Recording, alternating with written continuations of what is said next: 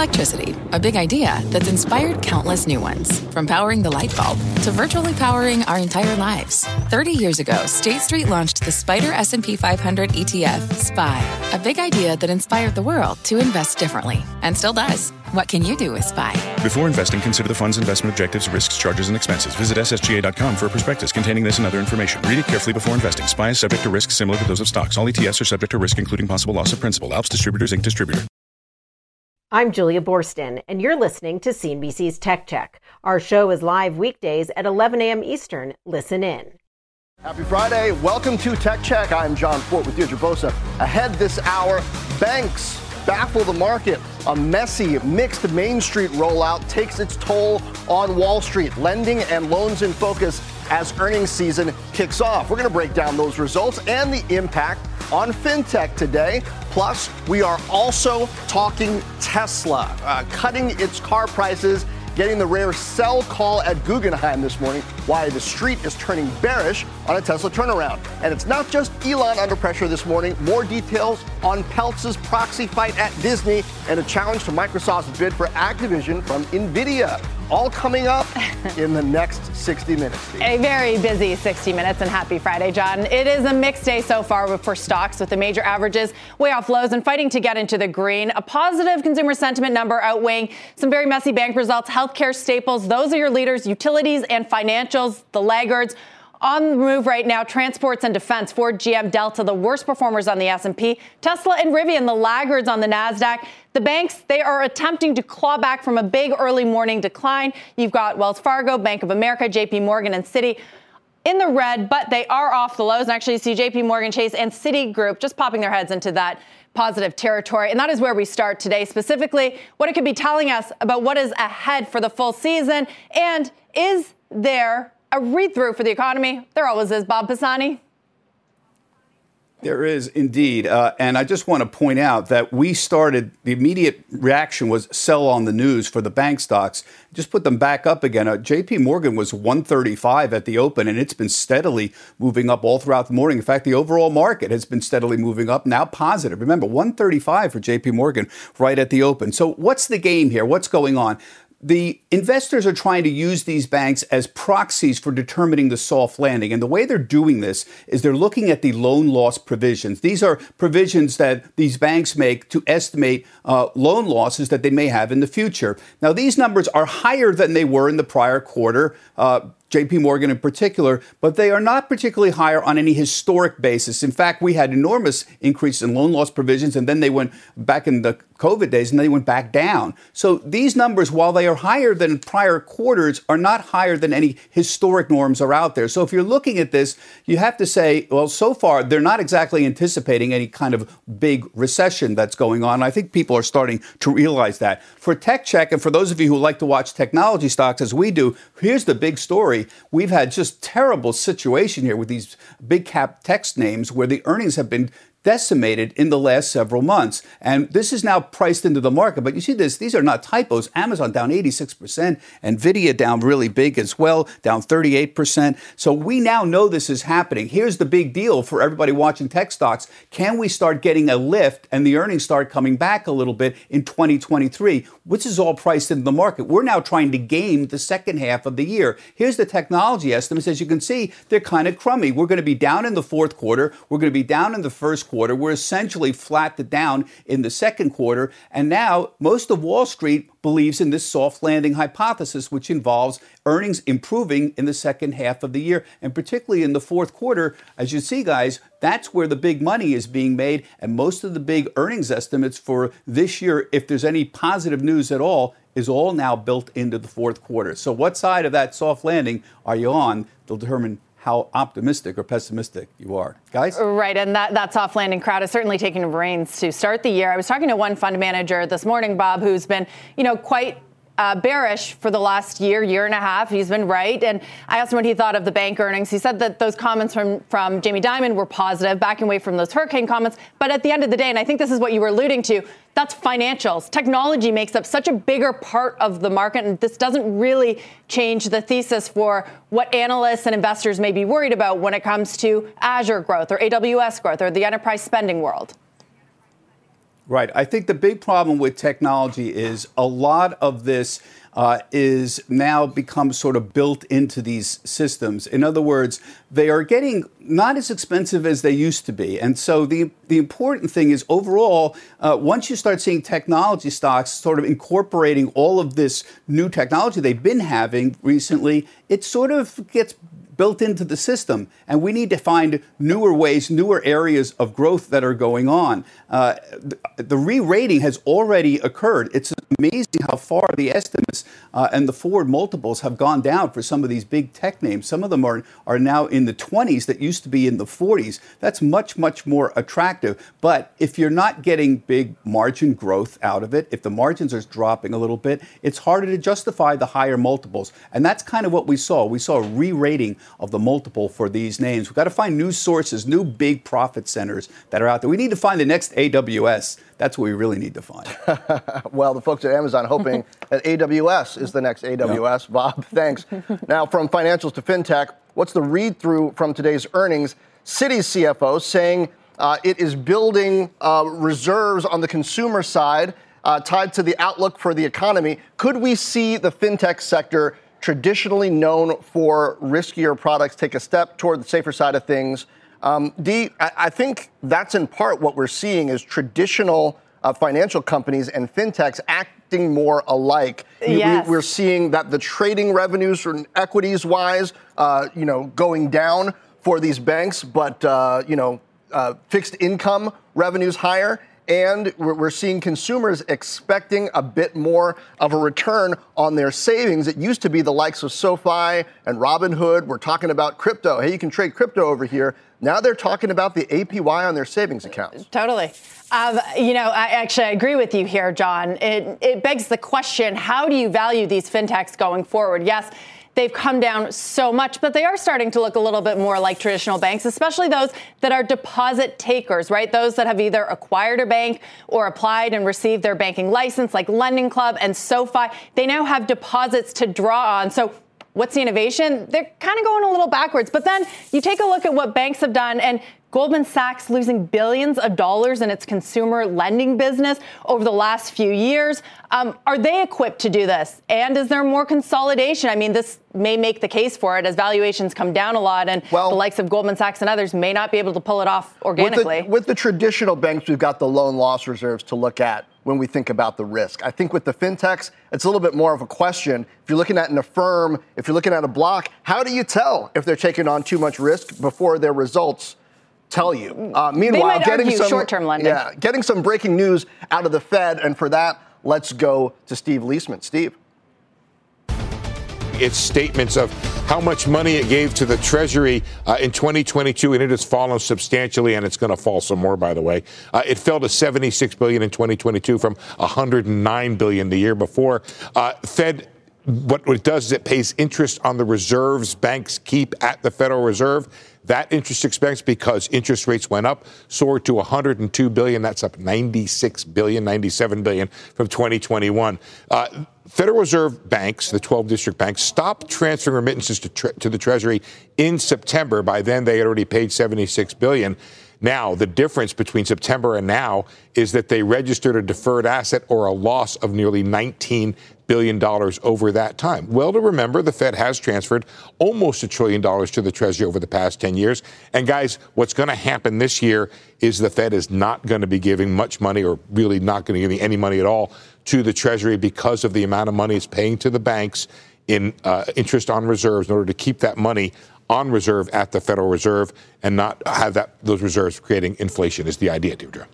Right. Steve Liesman, thanks very much. Pleasure. Well, from big banks to big CEOs in the spotlight this week for today's feed, we're taking a look at some big players who are feeling the heat in recent days and recent weeks. Bob Iger, of course, entering into a proxy battle with an activist investor. Satya Nadella is facing new pushback on Microsoft's embattled deal for Activision Blizzard. And Elon Musk, of course, always in the spotlight, but being forced to cut prices now on Tesla vehicles with slowing demand as he heads to trial over his 2018 tweets. Let's kick it off with Iger. Disney facing pressure from Nelson Peltz, saying the media giant that it has lost its way, focusing in on the loss of stock dividends, dwindling free cash flow, total shareholder return. Disney brought Iger back into the fold, of course, to right the ship but can he weather the storm? Joining us now, New York Magazine editor-at-large and host of the podcast On with Kara Swisher and Pivot, Kara Swisher herself. Kara, it's great to have you. I know last time we talked, you are a fan of Iger. You think that he is the right person for this job, but you also believe that Nelson Peltz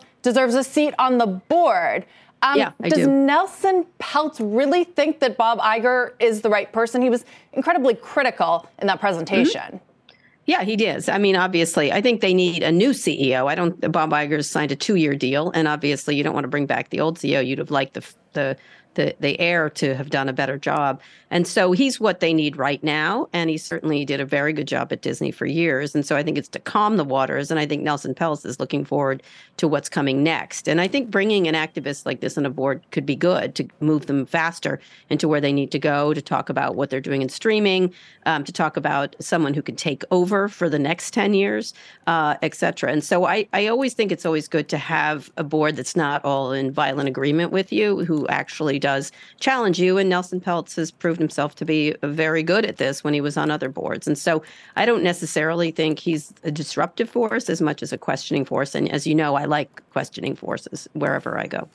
This definitely disrupts the narrative, though, Kara, because can you have two white knights riding in on their white horses, right? Both of them are claiming to do that. Bob Iger's coming back, his triumphal entry back into Disney World, right, walking down the street. But here's Nelson Peltz saying, no, I'm going to come back and save this thing because under Iger, they were spending too much. So is the key dynamic whether they can come to a common narrative and they can both sort of save the company together? Maybe so. I mean, they were spending too much in the new economic environment. The old one, it was seen as a good deal, right? And streaming, if they hadn't done that, they might have been in bigger trouble. So it all, everything changed rather significantly with the economy. And so I think, he's got the trust of the employees and the executives. They love him and Wall Street too. So he's got a lot of assets in that regard. But it's still a good thing to have pressure to move faster in this environment and figure out what to do. And I don't think disagreement is a problem, again, as you know. And so this is a person who has a very good track record in that regard. It's not someone who's just sort of coming in and yelling, essentially. And so I think it's really important to have that kind of pressure on the Disney board. They finally moved and shifted some of the board members, but most of them are, Iger acolytes. And even he, I think, likes pushback, too. I know they didn't initially want to bring him on the board, but I don't think they can. I think they should have him on the board. I don't know what pressure they could bring to bear because this isn't helping, not necessarily. Well, speaking of pressure, how about pressure on M&A? Satya Nadella is now facing resistance from Google and NVIDIA over the desire to buy Activision Blizzard. They reportedly spoke to the FTC over that $69 billion deal. NVIDIA stressed the need for equal access to games, but didn't directly oppose the acquisition. Microsoft responded to the report saying they are prepared to address issues raised by regulators or competitors to ensure that the deal closes with confidence. Now, despite that confidence, Tuesday is going to mark the 1-year anniversary of the acquisition being announced. And there isn't a lot of movement. Kara, how high are the stakes for Microsoft here, though? Because I don't think anybody's arguing that gaming is the future of Microsoft, but it is an awful nice way to load up your cloud. 100%. I think gaming is very competitive. So I'm not sure why this particular deal has been focused on so much. But of course, Google and NVIDIA are going to pile on. This is an opportunity for competitors, right? And so that's normal for them to do that. I do think that they have a lot of trouble. Happen to be in Germany right now. In Europe, they've got with the EU, who hasn't moved yet. Of course, the FTC. And so it's going to be a difficult acquisition to get through. I think there's a lot of pressure here because it's these big companies buying things has been under scrutiny, whether it's Microsoft or Meta or Google itself. Google can't really buy much either. And so I think this is a deal a lot more at risk than I suspect people think it is. I don't quite know what they could buy if they can't buy this, given the market. The Chinese and Japanese dominate the gaming market. And it's not Activision that does, and it's not Microsoft that does. So it'll be interesting to see what happens and how they handle it, but they may have to get a lot of reassurances to regulators. It's going to be much tougher than, say, the AT&T deal a couple of years ago that the Justice Department opposed. Right. Finally, Kara, let's turn to the executive facing professional and personal heat, none other than Elon Musk. Who would it be? Who could that be? You guessed right. Tesla is slashing prices stateside and in Europe as demand slows for their electric vehicles, prompting a downgrade from Guggenheim to sell and a price cut from Citi this morning. Right now, and during our show, in fact, Musk is fighting to move the trial for his investor lawsuit over his funding secured tweet. Can't forget that either from 2018.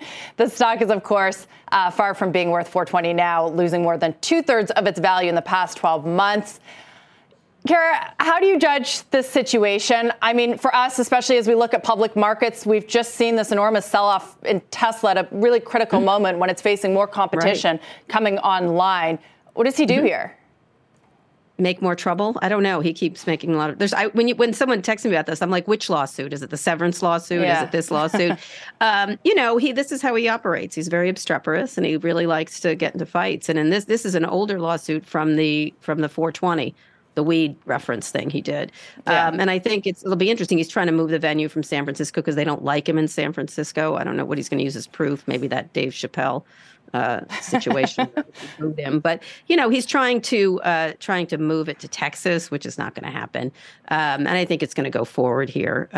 He's caused the reason that they may not like him is because of things he's done. That's kind of a weird argument to make. I've done all these things to cause myself to be unlikable, and therefore they don't like me.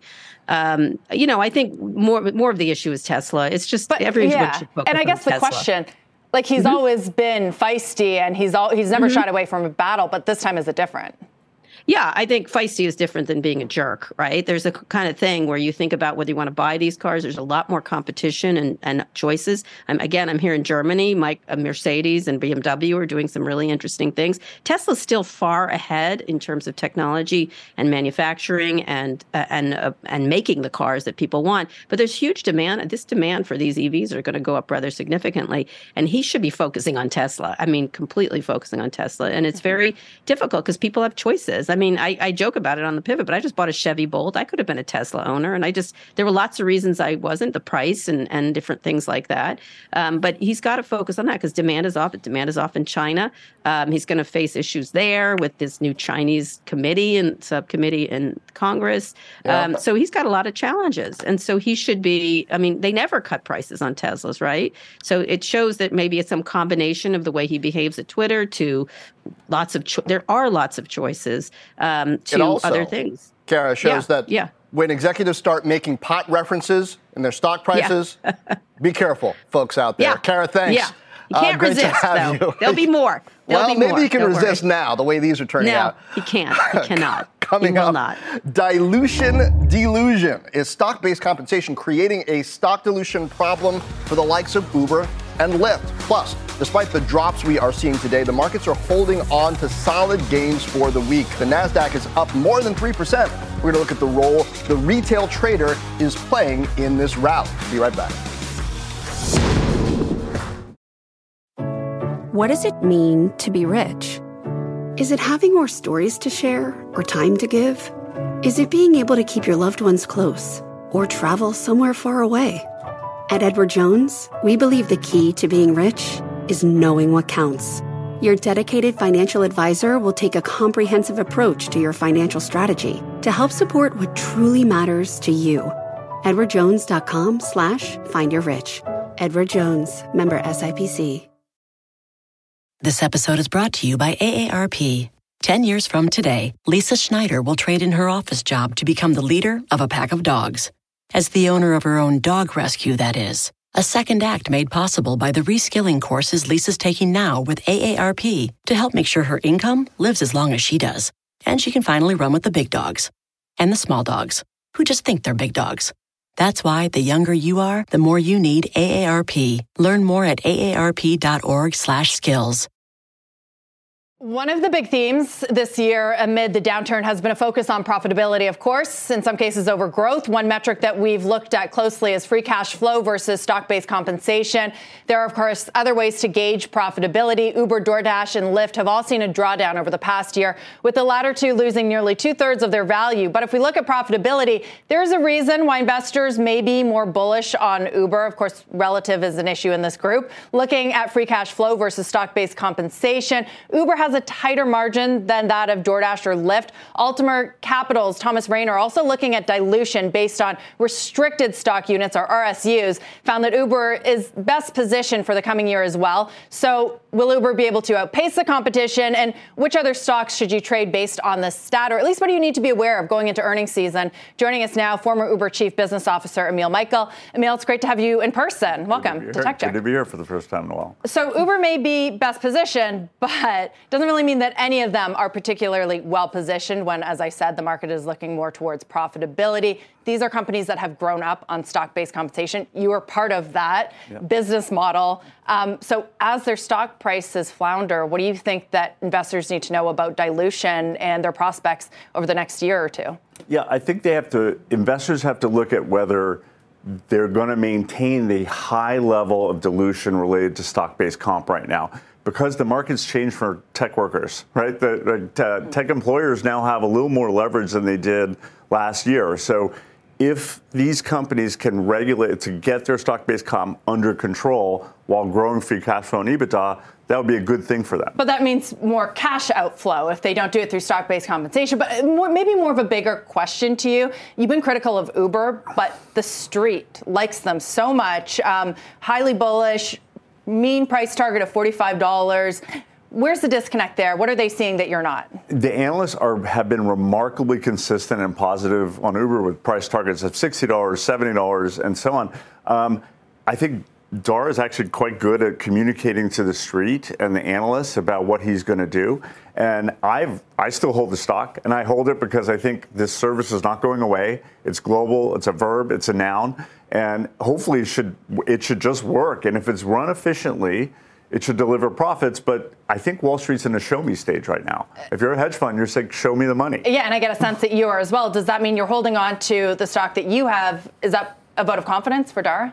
It's a vote of hope for Dara and the team that they can take what they've just done in stock in free cash flow, reduce stock-based comp as a percentage, and come out the other side of this looking good. Okay. Well, Emil, thanks so much for joining us. Thanks for being here. We'll talk to you again soon. Appreciate it. John? Yeah, speaking of the gig economy and side hustles, the IRS is delaying its tax reporting rule for payment apps, including PayPal and Venmo. Robert Frank joins with the details. Robert, this is a delay, but it's coming. Yes, it is coming. And, John, it affects a lot of companies. So you're talking about Venmo, PayPal, Airbnb, eBay, even Etsy. The IRS is delaying a rule that would have required these payment platforms to send 1099 tax forms to customers who earn more than $600 during the year. That's up from the current threshold of $20,000, so a huge change. Now, these forms would also go to the IRS, so the IRS saying the forms are going to start next year instead due to concerns regarding the timeline and, quote, confusion. You confused? Well, a lot of people are. So here's what you need to know. This delay does not change the actual tax requirements. If you receive any business income through a third-party payment platform, you owe taxes. Only payments labeled as business on these apps or platforms will be taxed. Personal payments are exempt. So if you reimburse a friend for dinner or pay your roommate for rent, it's not subject to tax. If you sell something for a gain, those profits are also taxed. So if you sell your couch for more than you paid, good for you, you owe taxes. If you sell it for less, you don't. Accountants suggest you actually create two separate accounts, one for your business, one for your personal, so there's less risk that your personal payments get reported to the IRS and taxed. Again, you still owe tax no matter what the IRS decides to do. It's just the actual oversight of this that's been delayed until next year. This is the downside of the convenience of technology, right? Is that now Big Brother, Uncle Sam, whatever you want to call him, is able to look digitally over your shoulder and say, about that tax you owe me. Yes, they're looking over your shoulder, but it is also allowed more people to get more income that's not taxed. In other words, a lot of people were getting cash or getting checks or going to the bank account that was visible to the IRS that now is not visible, and a lot of people are not reporting income that they used to because these apps have made it so easy to pay large amounts for businesses and services. They estimated this bill would have added about $1 billion a year in revenue to the IRS in the first year, $80 billion or $8 billion over 10 years. So there was a lot of money that was going untaxed because technology allowed that. Well, as Eddie Murphy said at the Golden Globes, pay your taxes. Still a lot of companies using cash, though in New York anyway. And don't slap Will Smith. That was part of it too, right? I know, that's what I was referring to. The end, that was the kicker. That was the kicker. Pay your taxes and don't slap Will Smith. I think there was one more, but I can't remember. Anyways, up next, a resurgence in the meme stock trade. Retail investors upping their appetite for speculative names this week at least, like Bed Bath & Beyond, up more than nearly 300% since Monday. Take a look at shares of Tesla as well, getting hit today after the company announced price cuts for some models across Europe and the U.S. in an effort to bolster demand. Guggenheim also cutting the name to sell from hold, saying it believes the estimates are too optimistic ahead of results. Target goes to $89. We'll be right back. This episode is brought to you by AARP. 10 years from today, Lisa Schneider will trade in her office job to become the leader of a pack of dogs. As the owner of her own dog rescue, that is. A second act made possible by the reskilling courses Lisa's taking now with AARP to help make sure her income lives as long as she does. And she can finally run with the big dogs. And the small dogs, who just think they're big dogs. That's why the younger you are, the more you need AARP. Learn more at aarp.org/skills. Risk appetite appears to be on the rise as retail investors start to pile back into the market, especially into those meme and high beta names. Our Kate Rooney is with us with more. It's been an interesting start to the year, and it's largely retail driven. It has a lot of retail returning to the market and risk appetite growing a little bit. So Main Street investors, appear to be fueling some of the gains in riskier, high-growth tech names this week and maybe helping the overall rebound we've seen in stocks. We've got some new data from Vanda Research. January tends to be seasonally pretty strong for retail inflows, but if you look at buying over the past 5 days, it's trending well above a normal level in a normal year after a dip we saw in December. At the same time, there's been a concentration of retail buying around some of the stocks that led the markets this week, suggesting, as Vanda put it, that mom and pop investors are also helping lift equities. Amazon, Microsoft, Nvidia were some of the top retail buys and also some of the leaders of the S&P this week. Vanda also points out that institutional investors were positioned a little bit more cautiously heading into the CPI number yesterday. The most buying we've seen has been concentrated around one name, Tesla. The EV maker saw its largest net buys ever on Tuesday, despite declines in that stock. Lately, it's the second most widely held stock right now behind Apple. The meme stock bankruptcy playbook. We all remember that. It's being revived a bit. Bed Bath & Beyond saw a flood of speculation, similar to what we saw with Hertz back in 2020. They also piled into names with higher levels of short interest. So some of the original meme stocks, AMC and GameStop, for example, have seen elevated short interest and were some of the top buys, Dee. So I was reading a note from Mizuho this morning. They say that this could be the lowest conviction rally you'll ever see. Coming as a surprise to probably nobody. These are meme stock names, high growth names. We know what's happened last October and last summer. But we've got earnings season coming up. So typically that's a time when retail investors continue to trade, right? October's a great analogy. So we saw retail also leading the rally in October, having some of the same dynamics play out where they were buying some of these higher growth names, didn't really last into the end of the year. As far as earnings season, that tends to be seasonally a pretty strong couple weeks for retail inflows. It's based on volatility. They see more upside, and you typically see retail net inflows spike around earnings. On the flip side, the end of February, when some of the bigger names have already reported, it tends to die off. So that's another thing about conviction. Will it last through earnings season? It may last a couple weeks here, but will it last through Which the is end of the tough because if earnings season's going to be disappointing, they're the ones going to be holding the bag again. Yeah, exactly. John? All right, coming up, tech earnings around the corner with Netflix less than a week away. Have estimates come down enough? We're going to ask a top Wall Street analyst. Plus, as ChatGPT takes off, could Google's margins be at risk? That's next. Welcome back to Tech Check. I'm Frank Holland. Here's what's happening at this hour. Consumers are starting off the year with rising optimism. University of Michigan's Consumer Sentiment Index jumped nearly 5 points to 64.6. That's well above estimates. The higher sentiment is helped by falling inflation expectations that have dropped to 4%. That's the lowest in 20 months. Delta seeing its stock fall 4% despite posting strong quarterly results. The airline says higher labor costs will take a bite out of its first quarter profits, driving them well below estimates. However, Delta maintained its EPS guidance for the full year. And designer Thom Browne has prevailed in a lawsuit brought against sportswear giant Adidas. Adidas had sued the luxury brand, saying that Thom Browne's parallel stripe designs were just too close to Adidas' three-stripe trademark. The jury disagreed. Adidas says it is considering an appeal. That's the very latest. John, back over to you. Thanks, Frank. Now, let's take a look at the markets right now. We are off the lows, the major indices, with the NASDAQ coming back from a more than 1% loss. The NASDAQ and S&P both fractionally lower. The Dow just a little bit higher, about flat. Another move higher by Netflix after Bank of America names it a top pick for 2023. That name is up 6% for the full week. And the defense stocks moving to the downside, led by Northrop Grumman. Goldman Sachs downgrading the major players in that space, with Northrop getting a sell. D.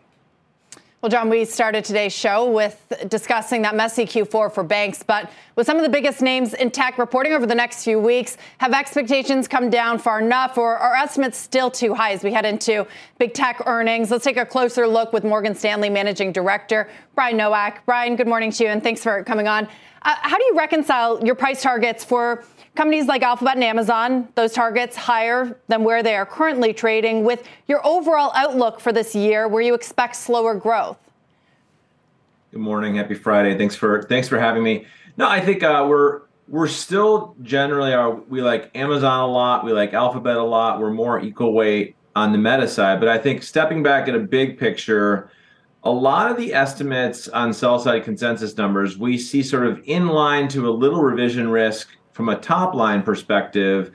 But I would argue that the larger risk that we see tactically heading into some of these earnings is a lot more on the earnings power. You know, we see some margin risks on Alphabet because of excess hiring over the last couple of years.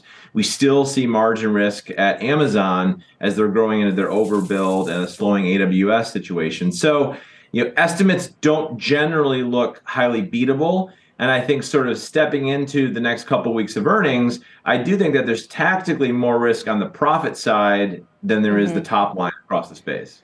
So given all of those risk factors, you've got Amazon price target at $140. It's sub 100 right now. What's going to get it there in a year where we have this recession risk, worries about margins, about AWS? Yeah, we think the key for Amazon is really to just deliver on core retail profitability. And I would just sort of remind everyone that if you look back to 2021 and 2022, Amazon overbuilt. You know, they made a mistake. They built too many warehouses, too many square feet open. And essentially, as e-commerce consumer spending slowed, they had too many feet and not enough units to roll over all those square feet. And so they're not as efficient as they should be in their overall logistics business. As e-commerce grows over the course of the year, we think you're going to see better utilization of all those warehouses. And we think that overall profitability for the company is going to start to beat as we get into the spring, summer, fall, and back half of the year. Okay, let's talk Alphabet. Price target of 120. It's also sub 100. And also you raise the idea that it could face further margin pressure because of the pressure that ChatGPT and OpenAI, its parent company, is putting on Alphabet. It could push the company to push out its own AI product faster. So run through that with us, and then how Alphabet ends the year higher from here, given those pressures. Yeah, that's right. I think it's really important for everyone to continue to pay attention to all of the rapid innovation in artificial intelligence, right now led by OpenAI and ChatGPT. Don't forget, Alphabet has been aggressively investing in artificial intelligence for years. We think that they have products. Their product is called Lambda, that I think we're all going to become more familiar with over the course of the year, that is similar to OpenAI and ChatGPT. And we think that they are more than likely to roll one of those products out over the course of the year to show that they are just as AI equipped as ChatGPT is. The key point of this, though, is, don't worry about the consumer use case. It is a lot more compute intensive and expensive, quote unquote, for Alphabet to run these natural language queries than it is their current search queries. So it's a margin risk, and there is some revenue risk as well we can talk about, but we don't worry about ChatGPT disrupting Google's position at the top of the search funnel. Right, maybe shorter term pressure. Brian, thanks for being with us. Talk to you again soon. Thank you. Well, the tech-heavy NASDAQ is under pressure, but Chinese tech names are in the green, extending a rally they've been having all year, all few days of it. We're going to break down China's latest regulatory move, allowing Didi apps back online and the impact there. Plus, VMware seeing a nearly 20% rally in the last 3 months. Of course, we know why that is. We're going to catch up with the CEO to to talk outlook for 2023. Be right back.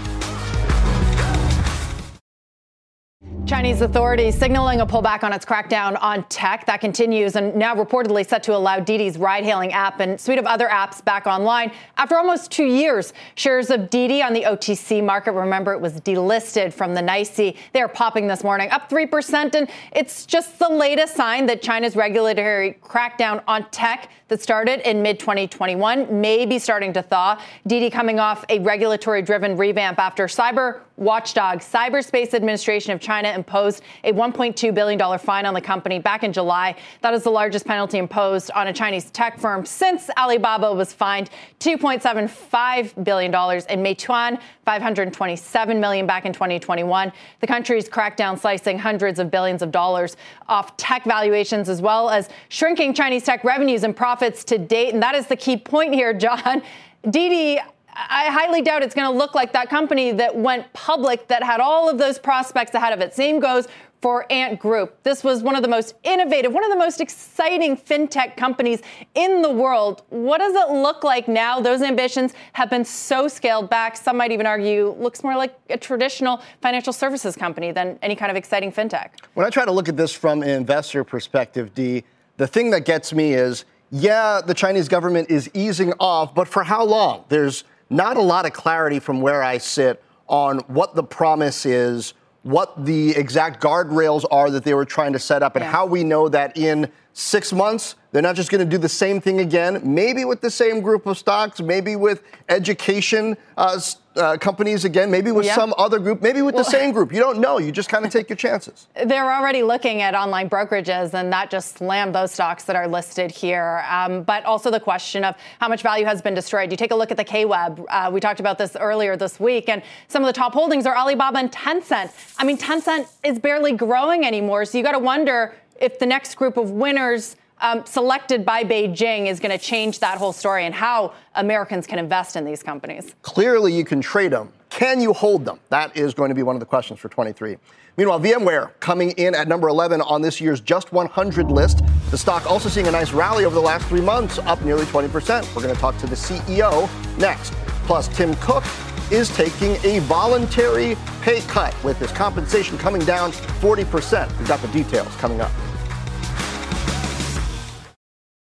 Welcome back. JUST Capital and CNBC releasing the JUST 100 list this week. Cloud services company VMware climbing to number 11 overall from 55 last year, ranking second among software companies in the Russell 1000, leading on some key issues, most notably wages, reporting numbers by both gender and race, something only 14% of Russell 1000 companies do, shedding light on their strategy and how they got here is VMware CEO Raghu Raghuram. Raghu, welcome.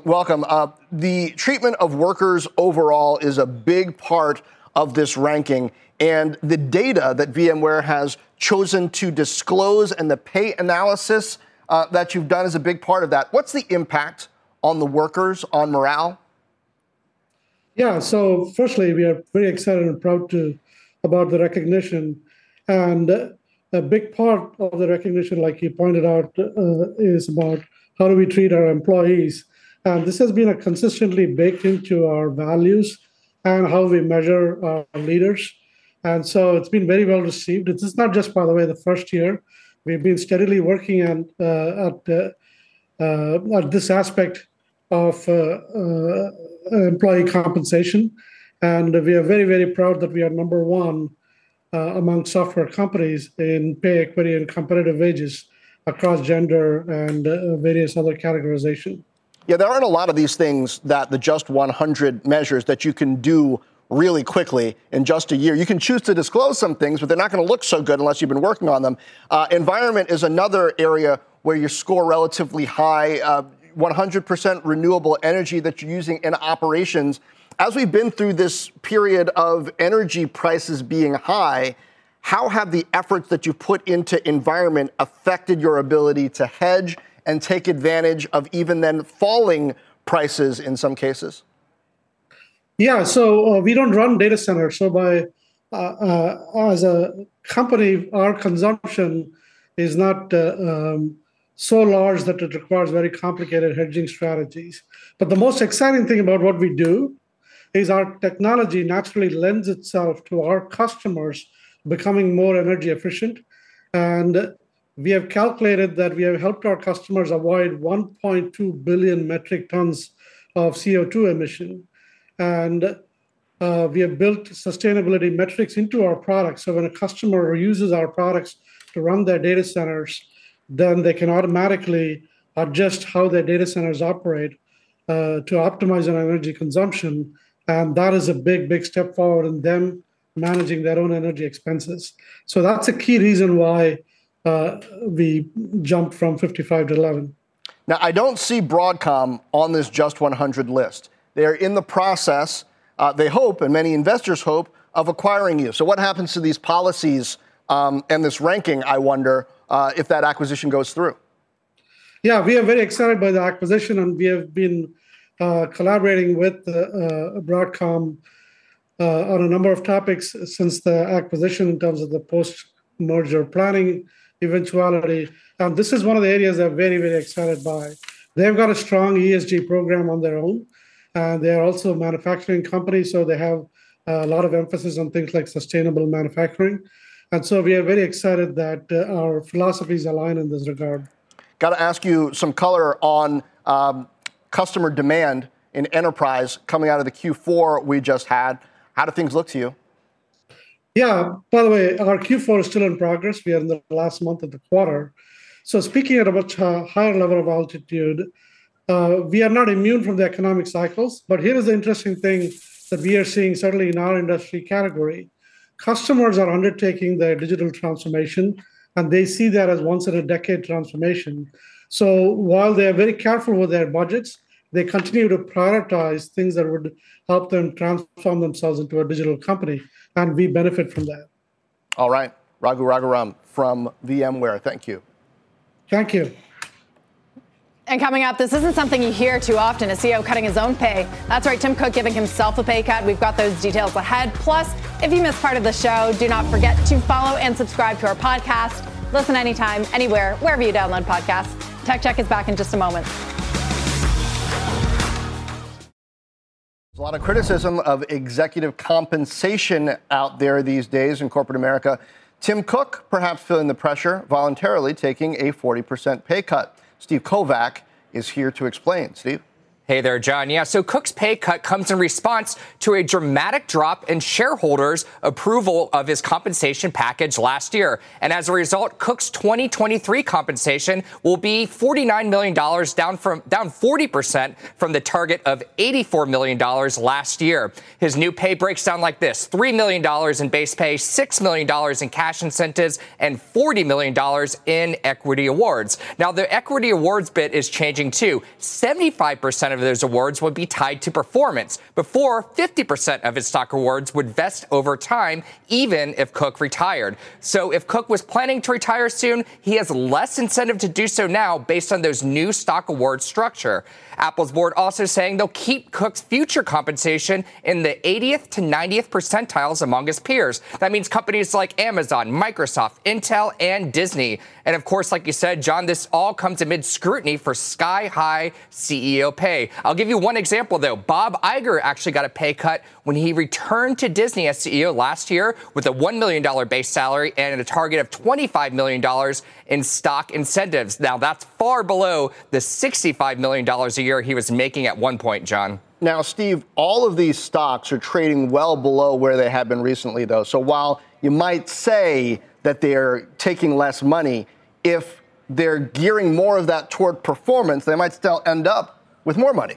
Yeah, that's right. And we also can't lose sight of the fact that shareholder approval for Tim Cook's compensation just fell dramatically. It was something like 95% approval in previous votes. And a year ago, when they voted on it, it was down to like 64%. So just that huge drop is what Apple said in their filing yesterday that caused them to engage more with investors and say, hey, what changes can we make here to make you guys feel more comfortable with Cook's pay? So that's what's going on here.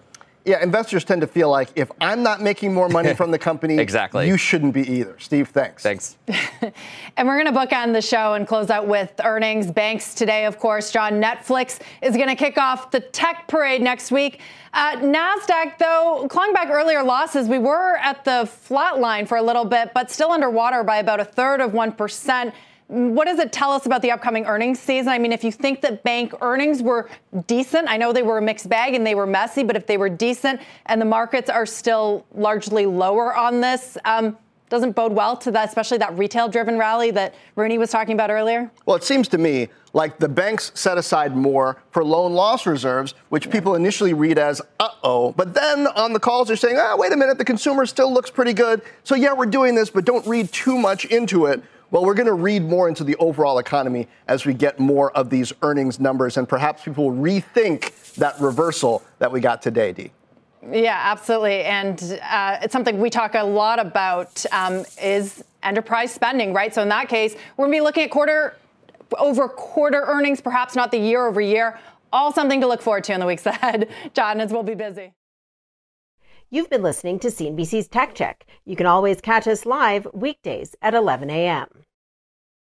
From a flat tire in the city to a dead battery on a distant drive, AAA is partnering with T-Mobile for Business to accelerate response times and get more drivers back on the road fast. Our nationwide connectivity powers location telematics, so AAA's fleet can find stranded drivers quickly while being fully equipped with the in-vehicle tools to have answers when they get there. This is elevating the member experience. This is AAA with T-Mobile for Business. Take your business further at T-Mobile.com/now.